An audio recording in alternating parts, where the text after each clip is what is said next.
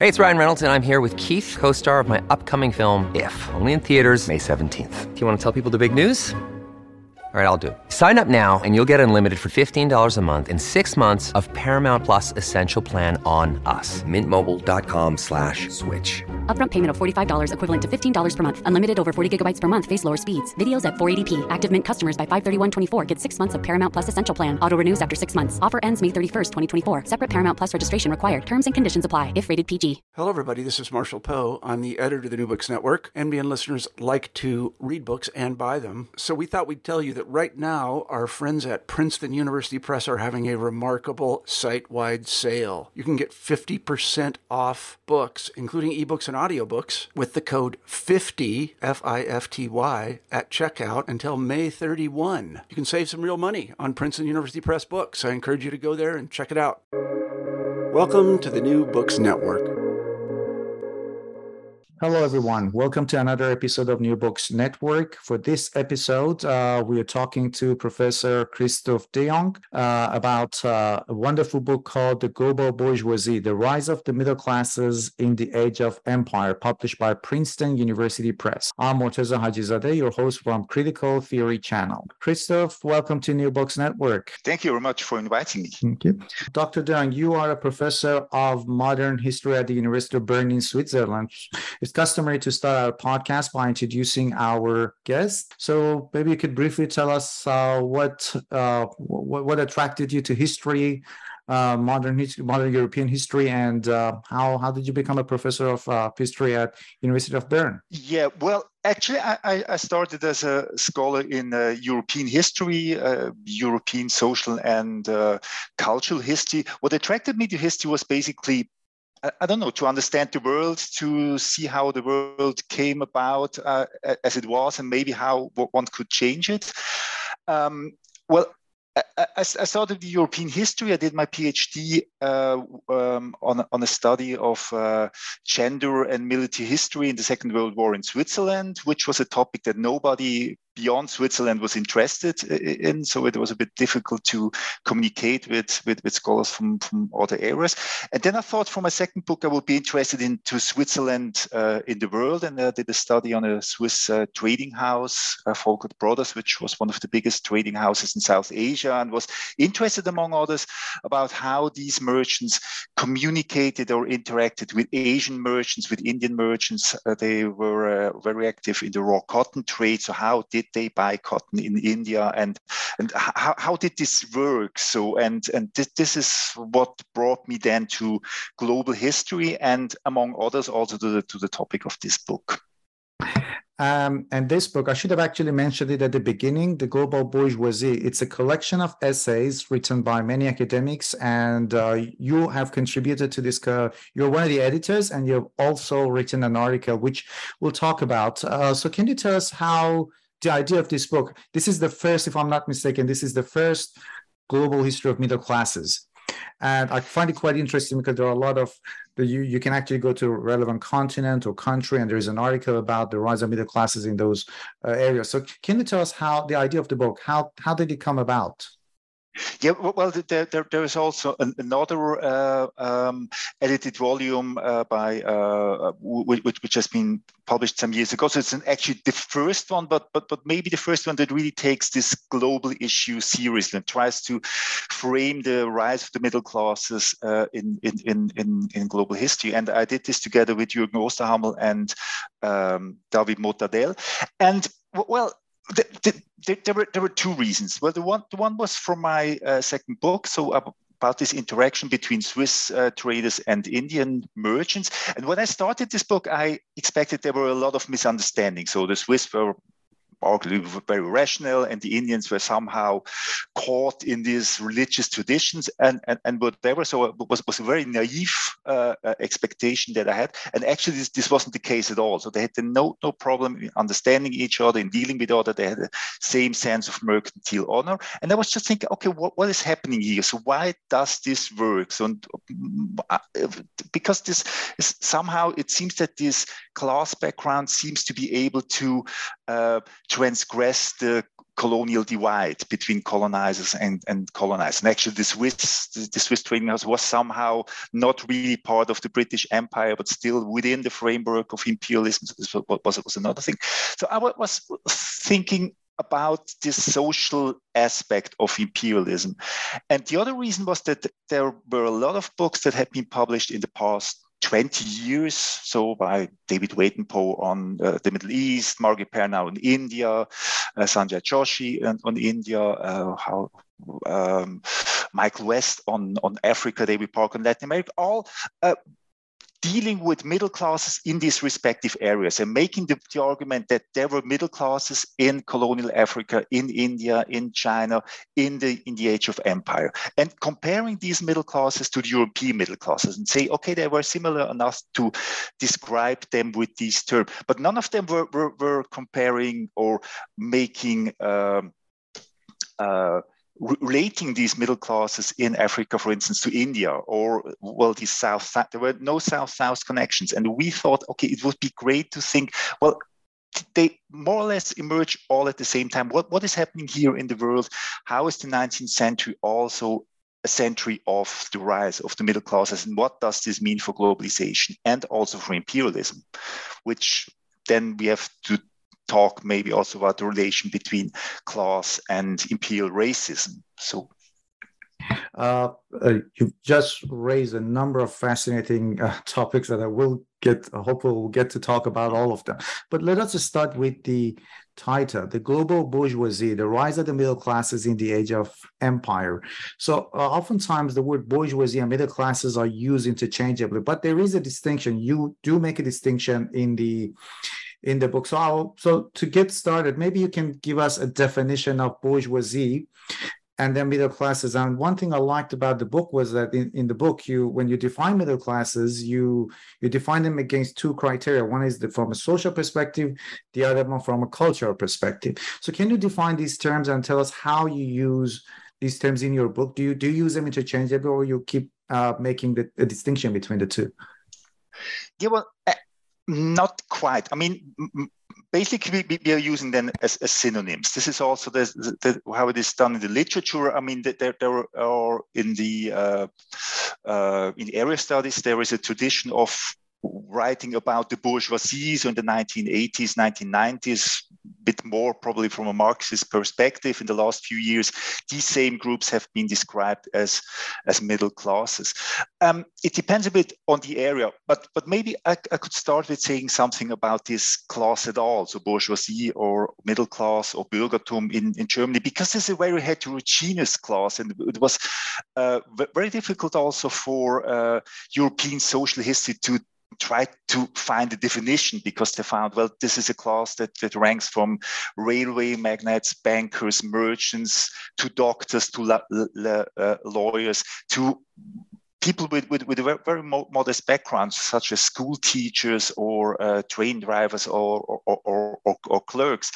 And what they found is this united this group was some kind of a middle class culture. So they were very much interested in progress, in education was very important, stable personality, development of personality, culture also. I mean, not all of these people obviously went to the opera. In Europe, probably they went, but in West Africa, actually not. But still somehow interested in arts, in literature, sending their children to piano lessons and all these things. And what European social history found that this was a definition that worked to somehow describe this group, which is not the aristocracy, and it's not manual labor, it's not working class. It's something in between that rises in the 19th century and has quite an influence on social developments. And this was a definition that also works for non-European societies. There are some areas where there is a distinction. So most notably the Americas. There the bourgeoisie is really the Wirtschaftsbürgertum, the economic elite, which is the elite because there's no aristocratic elite. So this becomes the new elite. And the middle class is more people who have to work, white collar workers. And there seems to be a much bigger alliance to the working classes than in Europe, because in Europe, the bourgeoisie, middle classes, they see the working classes as the enemy, the threat, and they try to, defend their position both against the aristocracy from above and the working classes from below. So they're in every area, so these terms are used a bit differently, but we basically use it as a synonym and say, well, this is this group. It's a very heterogeneous group, but you have tried to understand it and try to, just also find out the difference, because this is not just one bourgeoisie, which is very homogeneous across the world, obviously not, but it's still, there are similarities that seems to justify to use the same term to point out the differences in the second step. Thank you. And you also mentioned that, I guess it was more European bourgeoisie. Like one of the criteria was the cultural aspect of it, going to operas and theater. And I guess you've also mentioned this British historian in your book, E.M. Thompson. E.P. Thompson, who also wrote about the British middle class. So can you talk about that cultural aspect of middle classes or bourgeoisie? What are some of those, let's say, customs or rituals that define them as middle class from a cultural perspective? Yeah, well, E.P. Thompson actually was working on the English working class, but he had very much this performative aspect, so emphasize this performative aspect. So pointing out that the English working class was made by structural factors, but also made itself. So by establishing something like a class consciousness or a class culture, and this seemed very fruitful for us. How this middle class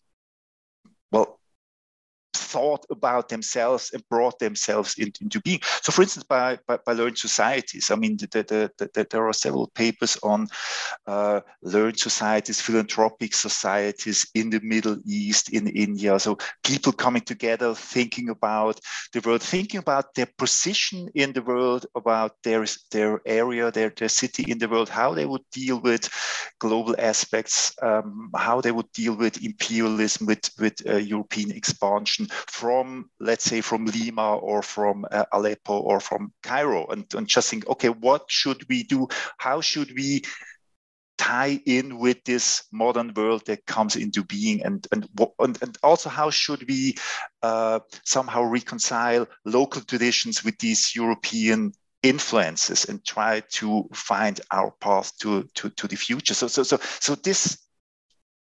this is probably a common interest, and this is not something that happened in the wake. This happened in very precise social settings, like these societies, or going to the theater and afterwards talking about the piece and things like that, or writing in magazines or journals, which was also a possibility for women to tie in, because they had some problems, because a lot of societies were close to them, but they could establish magazines and then write about how they would be part of this emerging middle class world. And with bourgeoisie, it's, as you mentioned, it's not really a all homogeneous category. You also have another term which you have included in your book. We have bourgeoisie and we have petite bourgeoisie.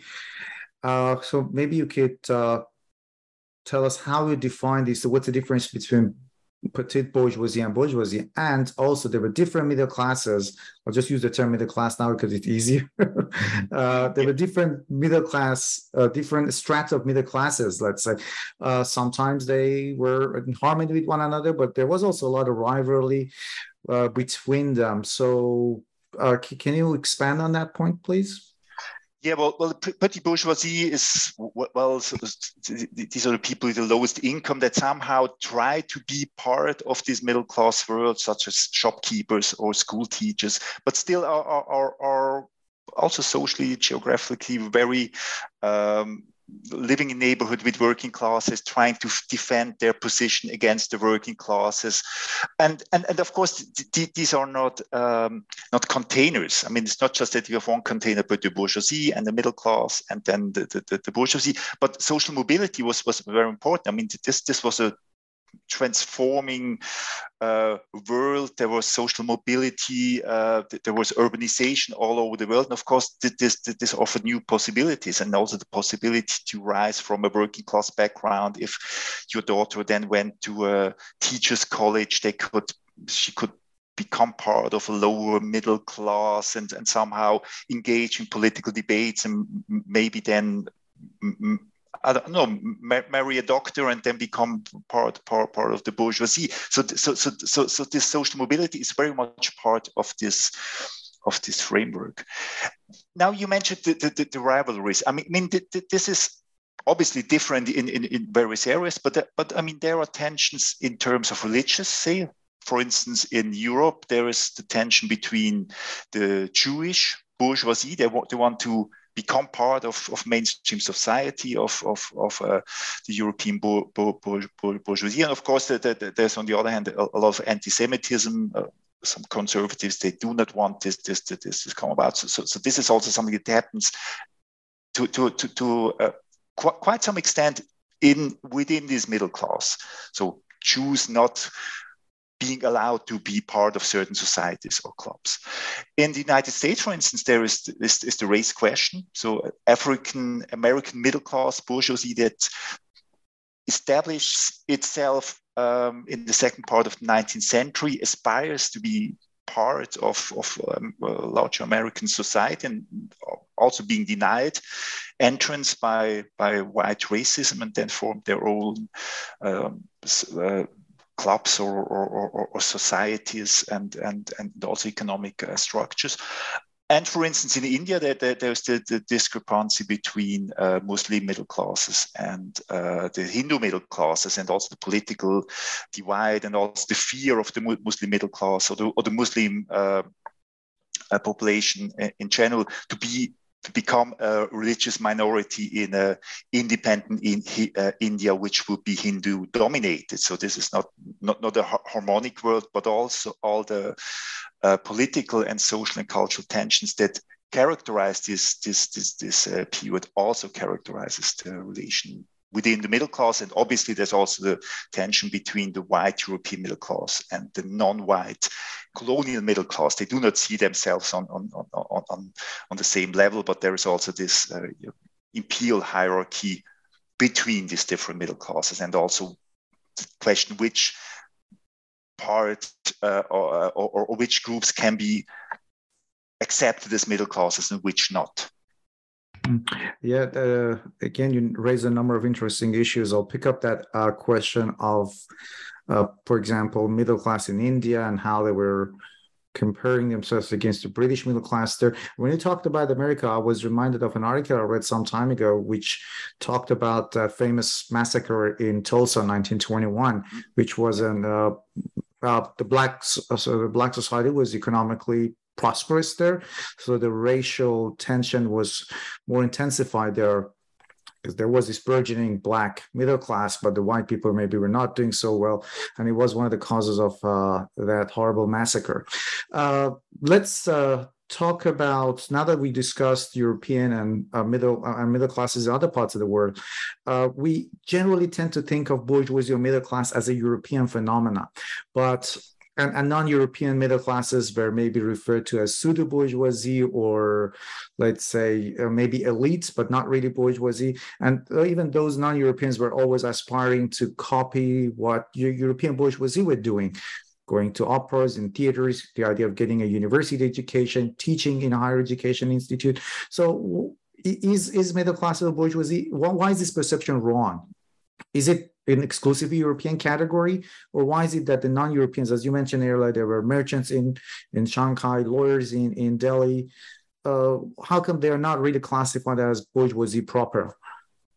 That's an interesting question. Well, first, maybe one should say that they did not just copy the European middle class. They were not just a copycat, but they were very creatively adapting Western influences, because this was an age of European expansion, of imperialism. And of course, these non-European societies, they somehow had to deal with this. They saw, okay, something is happening, Europe is rising. So what can we learn from that, and how should we deal with this world? And it seems that they were very creatively merging local traditions of social organization, of debate, with these Western influences. So I think this is important to sustain or emphasize the agency of these groups.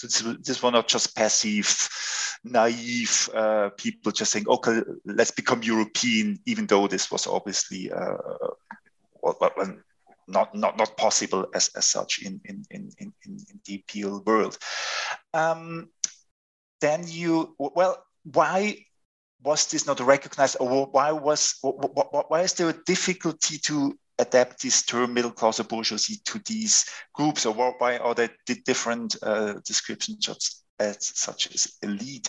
I think that there are several reasons. Well, one is that European social history was not aware of these things, because mainstream history for until 20 years, of course, was just European history, and one was not really aware of what was happening in the non-European world. So therefore, European social historians had no concept of how to globalize this term. They had no interest in it.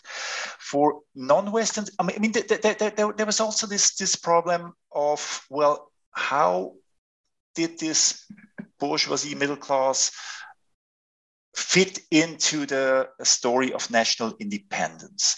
And there are some writers today from post-colonial studies, before that, such as Frantz Fanon, who was basically saying, well, these people were traitors. They were betraying their local culture. They were collaborating with the enemy. They were adapting this European custom. So basically, it's do not really fit into this story of national independence and emancipation. So therefore, other terms such as elites, I think, were used to say, well, they were not. These are really African elites. So when it's not just that there are this European influenced pseudo bourgeoisie, and one does not really know. I mean, there is this term by Frantz Fanon as a comprador bourgeoisie. Also in China, this was used. So basically, the compradors betraying or selling out the homeland. And I would say the story is more complicated. So these were people that were much more intelligent just to be the helping hands of the Europeans. They really tried to find a niche and find new ways of how to deal with this European-dominated world. And one thing about this global history of middle class or bourgeoisie is that in the book you mentioned that the middle class was a product of dramatic transformation of social structures and also division of labor, and it wasn't something that was confined to Europe. It was happening across the world. So can you expand on this point? What were some of these dramatic transformation of social structures that were changed? There was the division of labor, migration. Can you talk about that point?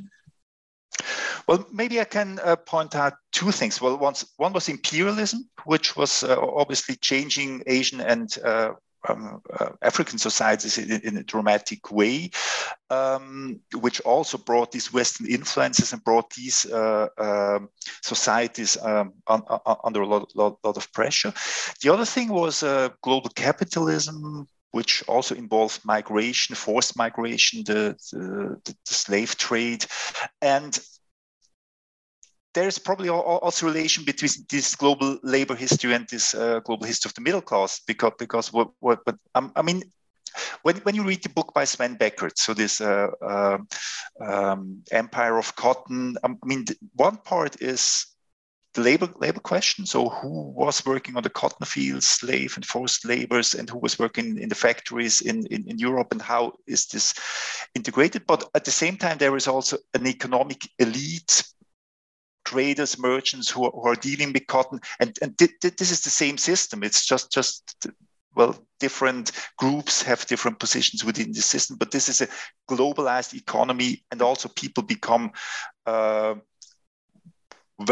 mobile. I mean, forced labor is also about migration, but also these traders, but also bureaucrats, clerks, technicians, scholars working on plantations and trying to find new ways in pest control. I mean, there were new opportunities, global opportunities in this new world market, which also influenced social ranking and gave these groups also new possibilities. So for the middle class, these were opportunities. For the people in manual labor, this was obviously in a lot of cases a nightmare, because they were forced to migrate, not always voluntarily.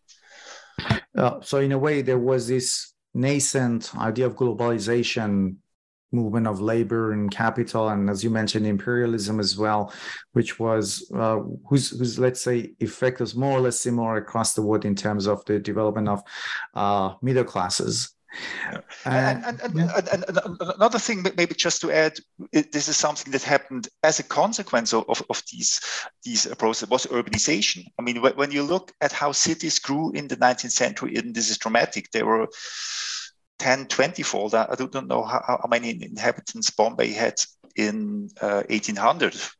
I don't know, 20, 30,000, and 100 years later, all of the cities had 100,000 or millions of inhabitants. So this is something that happened in the 19th century, and obviously also influenced the emergence of these middle classes, because this was mostly an urban phenomenon. And about... Again, another wonderful part of the book is that when you talk about the unit of analysis in the book, you go beyond national borders, and you make a very good point that even in the 19th century, when you the area that the scope of the research that you're covering, sometimes the idea of a society didn't really exist. In some countries, the nations that didn't exist. That's why you go beyond those national borders. So you talk about transnational structures and influences that created middle classes.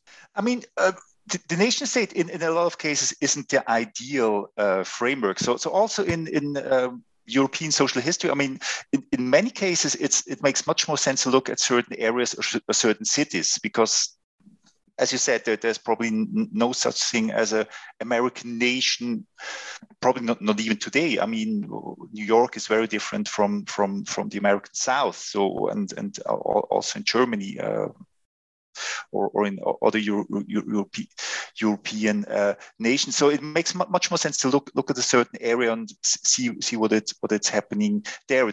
This is one thing, to descend to the nation state, and the other is obviously to look at global influences, because none of these cities or areas or nations were just existing in a vacuum. They were part of a larger framework of global capitalism, of imperialism, or whatever. Also, migration is obviously, I mean, 19th century was also a very mobile century, and people were migrating in the 10,000s between different continents. But at the same time, I mean, a lot of these global histories, when you look at them, what they're doing imperially, they are again focusing on, in many cases, on certain very restricted areas or cities, and just trying to find out, okay, how is Aleppo or Bombay or Liverpool or whatever being part of these global structures? How were they influenced, and looking at certain networks, which are then again very local. And I think this is a very pragmatic way of doing this, saying, well, it's very difficult to write the history of the entire world. I mean, there are basically people like Chris Bailey or Jürgen Osterhammel, or maybe also Sven Becker, trying to do this, but most studies, they are just very modest case studies. But within this notion that we have to understand globalization in order to understand these local case studies. Earlier, you mentioned that these middle classes across the world, I mean, non-European middle classes had their own agency. They were not only merely copying the traditions or, let's say, rituals or values of European middle classes, and the idea of respectability was in general important to them. But one thing. I don't think one thing changed, which was gender roles and middle classes. It's the middle classes still sort of maintain those patriarchal ideals. Maybe is that the right assumption? Yes. On the one hand, they did. I mean, this traditional conventional ideas is very relying on a dichotomy of gender roles. So women being housewives and looking for the children. Also, education of the children is very important. Somehow has to make sure that children are taking piano lessons and all these things. And male or the men are the breadwinners and having economic success. I mean. This is obviously a very schematic a view, which was not entirely true. I mean, at the same time, this middle class culture, or whatever you call it, brought also new opportunities for women in terms of education, and also they aspired for being part of this world to go to university, to study medicine, to earn their own money. That there was also the women's movement in a lot of countries. Women were aspiring to have political rights, and many of them were, well, I mean, there was also a working class women's movement, but a lot of these early feminists, they came from the middle class. They were educated. They published their own journals and magazines. So they were also part of this emerging and ever transforming middle class. So at the same time, the very values that try to restrict them to their role also offer the possibilities to challenge these roles. The two important events that you discuss in the book, French Revolution and Industrial Revolution. So as you mentioned earlier, globalism played an important role in the development of middle class. But what was particular about the French Revolution and Industrial Revolution and their aftermath, maybe, and the effect on the rise of bourgeoisie? Yeah, I mean, this is a very well established thesis that the double revolution of the 18th century, in terms of the economy, the Industrial Revolution, and the French Revolution in terms of politics, shaped the 19th century. I mean, this was one of the theses by Eric Hobsbawm, framed the 19th century and also made for the emergence of the bourgeoisie, because this economic sphere, the new industrial world, gave them new opportunities, new possibilities to rise economically and get rich. And this political movements also allowed them to challenge the rule of the aristocracy in Europe. Now, what is important for our project, just to challenge this notion that the rise of the middle class or the bourgeoisie is just diffusion of European values all over the world. So European is active and all the rest of the world is just responding. That also these two developments also were influenced and shaped by global processes. I mean, the Industrial Revolution, there's new research by Maxim Berg or George Auriello, who pointed out that the Industrial Revolution was a reaction of British industrialists who aimed for competing with the Indian textile industry. And the only way they could do this in terms of quality and price was by mechanical production. And the French Revolution was, among others, consequence of the 7 Years' Wars, of the financial problems of the French government. They had to raise taxes. This brought new unrest, and which at the end triggered the French Revolution. So both of these revolutions were also part of global processes, and also Europe wasn't an isolated continent, but as we know from New Imperial history and post-colonial studies and all these things, were influenced by what was happening in the rest of the world. And so therefore, it's an attempt to say, well, non-European middle classes were part of a global process, but also the European middle classes were shaped by global processes in a very different way, but none of them was emerging in isolation. And speaking of speaking of colonization, so in countries like India, for example, there was this British middle class. There was also this burgeoning and growing Indian middle class. So when it comes to colonized countries, did the colonized middle classes ever try to challenge the dominance of their colonizer? Did they justify their domination or colonization when it came to other classes of society? So what was the dynamics like in countries like India? I'm using that as an example, but in general, I mean, the experience of a colonized middle class and a colonizer middle class in a country.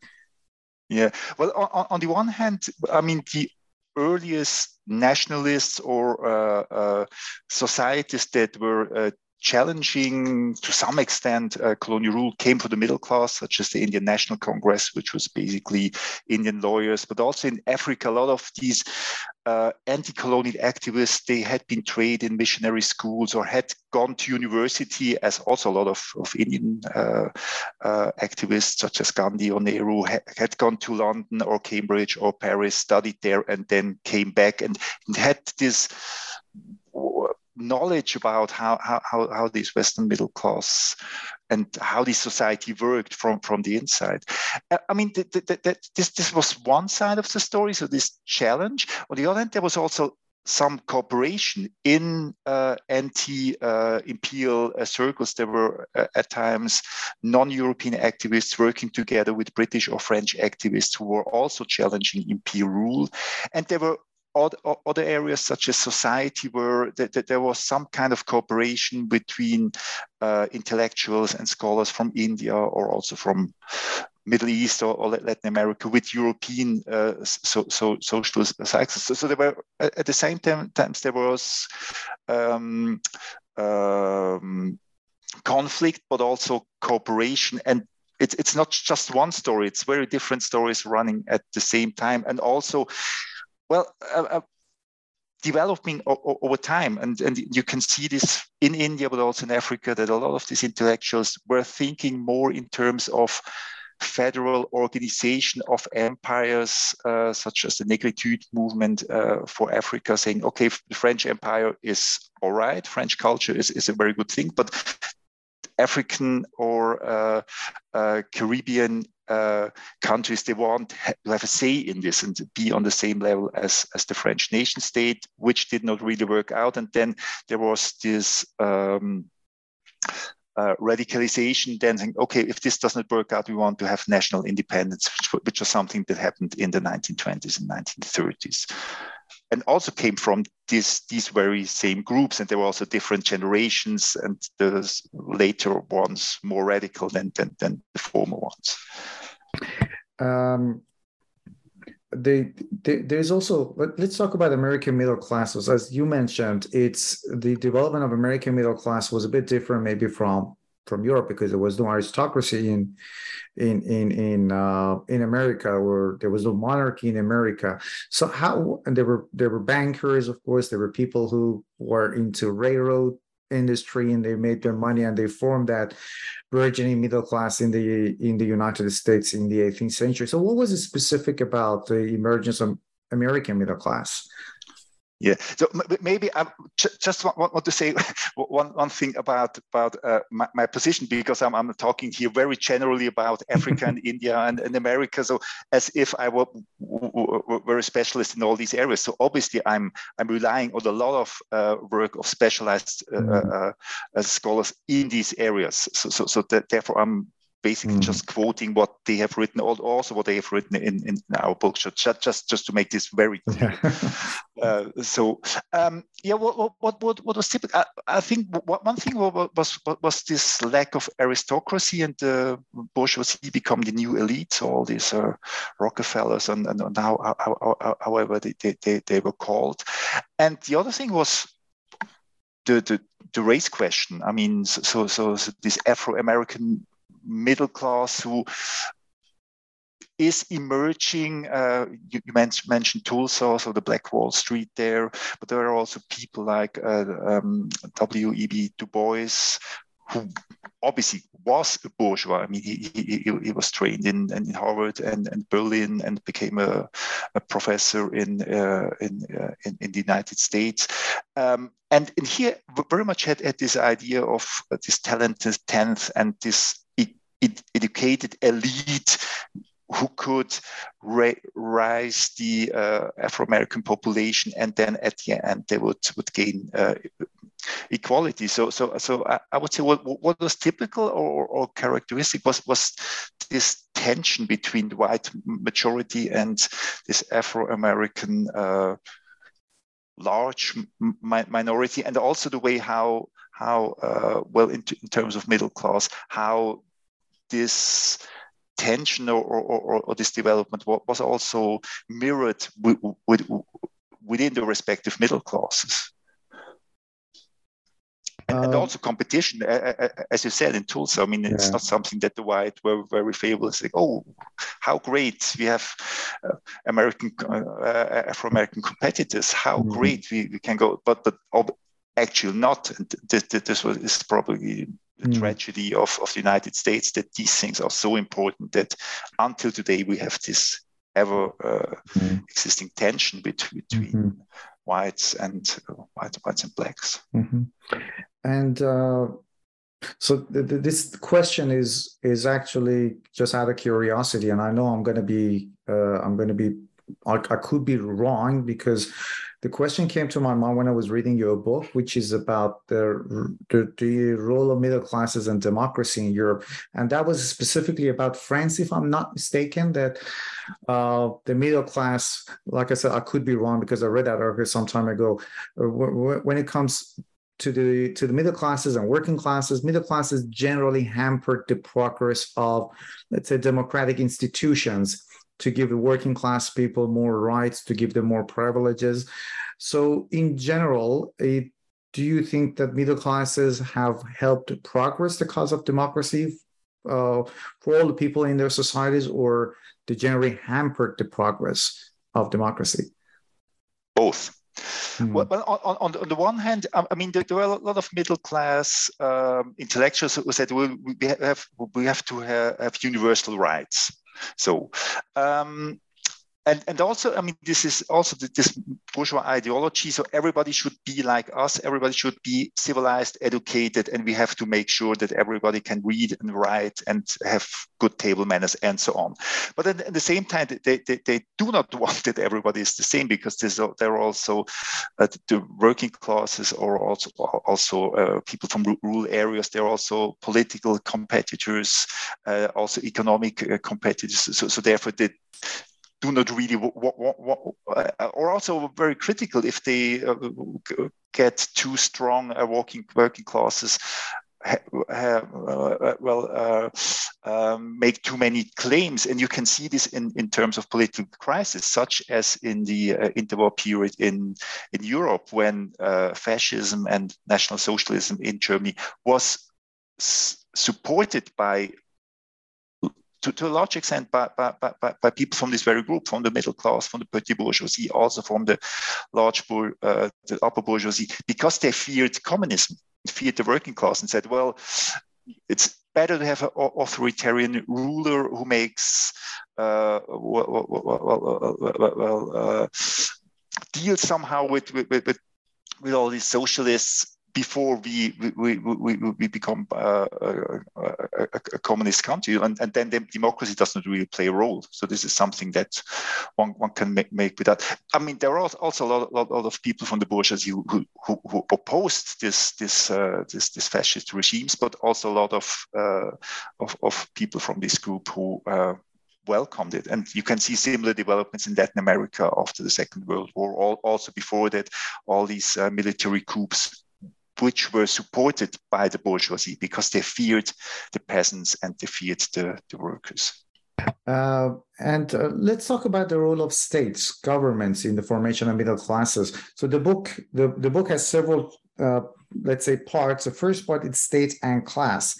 And the first article that is about Iran, which is my home country, where before the Second World War, so the government, after the Second World War, the government poured in a lot of money into government institutions, and that was maybe the origin of a burgeoning middle class in Iran in that time. So in general, what was, because the state also relied on those middle classes to perform different roles for them.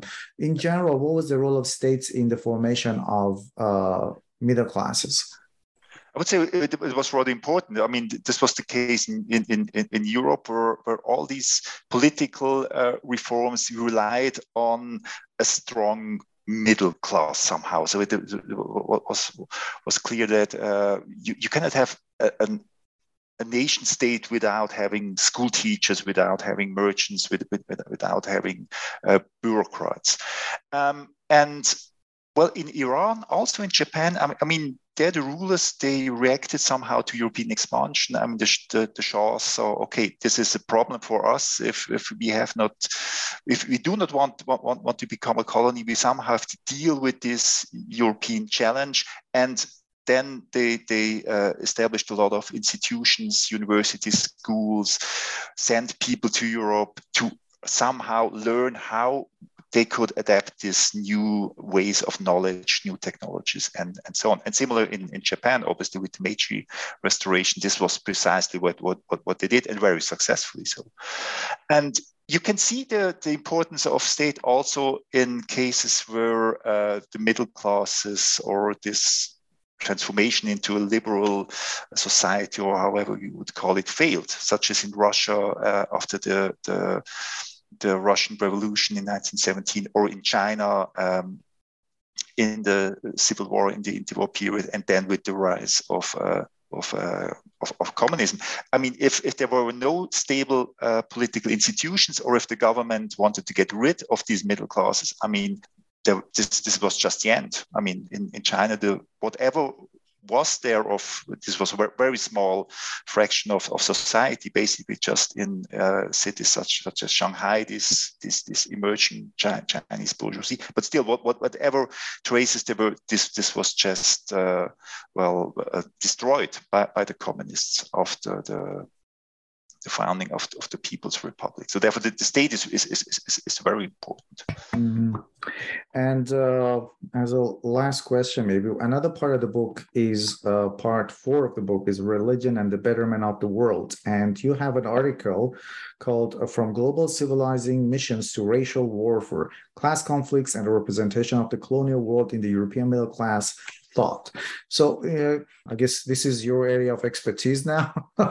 So can you talk about maybe the role of these philanthropic societies in reinforcing a civilized image of European bourgeoisie? Yeah, well, what they actually wanted to do is civilize the primitives. And the primitives they found, on the one hand, in the urban slums. So there were a lot of these lumpen proletarians, so a lot of vice, a lot of drunkenness, and they thought, well, somehow we have to deal with these people, we have to educate them, civilize them, make programs, so such as the Salvation Army was one of these movements. And at the same time, they were also looking at the non-European world and saying, okay, there are similar primitives in Africa, and we have similar problems also with alcohol and also with sexuality and nakedness, and it's not the way we would like to have. So we have to educate them. Religion plays a role. So if they believe in God and have a small family, a core family, and have a regular income and also a steady gender relation, then everything will be good. And what they did, they compared the two and said, oh, well, in the London West End, this looks like Africa. This is the urban jungle, and it's very much like the jungle in Africa. And they had similar programs of civilizing them. And what was interesting then, this is in the second part of my article, so that similar comparisons were also made after the late 19th century by right-wing and very racist intellectuals such as Madison Grant or Oswald Spengler, who were saying, well, now we have a problem because these primitives, so if you want to say so, they become too successful. So the working classes become a threat to the bourgeoisie. And also in the colonial world, there's a lot of unrest, of protest. So the white bourgeoisie has to make sure that it does not be eradicated. So we have to fight these people, and they really feared a coalition between the white socialists and the colored people, and had this vision of a global racial warfare, and the colored people who would invade Europe, and then the countermeasures were very aggressive. So this was eugenics and very racist politics, and also very authoritarian. They just basically said, well, we have to have strong leaderships, masculinity, and all these things to deal with the threat of the masses, because the masses are a problem. It are always a problem for the bourgeoisie, because the bourgeoisie is the minority and the masses are the uncivilized people they somehow have to deal with, educate with, and democracy therefore becomes a problem, because when the masses become too powerful, then the bourgeoisie fears about its position. So it's very much about this ambiguity. So it's basically what characterizes this bourgeoisie. It's always ambiguous. They always have very great ideals, and in the reality, it becomes very messy. And speaking about this civilizing mission, I was reminded of this temperance movement in England, where they felt that the working class is too coarse and uncouth. So they had tea parties. I read somewhere there was this article that they organized large, massive tea parties. They invited people. They made them drink tea instead of alcohol. They started preaching about religion to create this, let's say, civilized, let's say, society there. And it was interesting in that article that you make the point that European bourgeoisie considered, let's say, both people in Europe who were not in the same class as primitive, in the same way that they considered non-Europeans, maybe in Africa or in India, in the same way as their own European counterpart, as primitive, uneducated, and uncouth. Professor de Jong, thank you very much for your time and talking about this book. This is a wonderful book, and I strongly encourage our listeners to pick up the book, read the introduction. And there are lots of fascinating articles from all over the world with a lot of experts writing about the emerging middle classes across the globe. Thank you very much for your time. Yes, thank you. It was a great experience to be here. Thank you.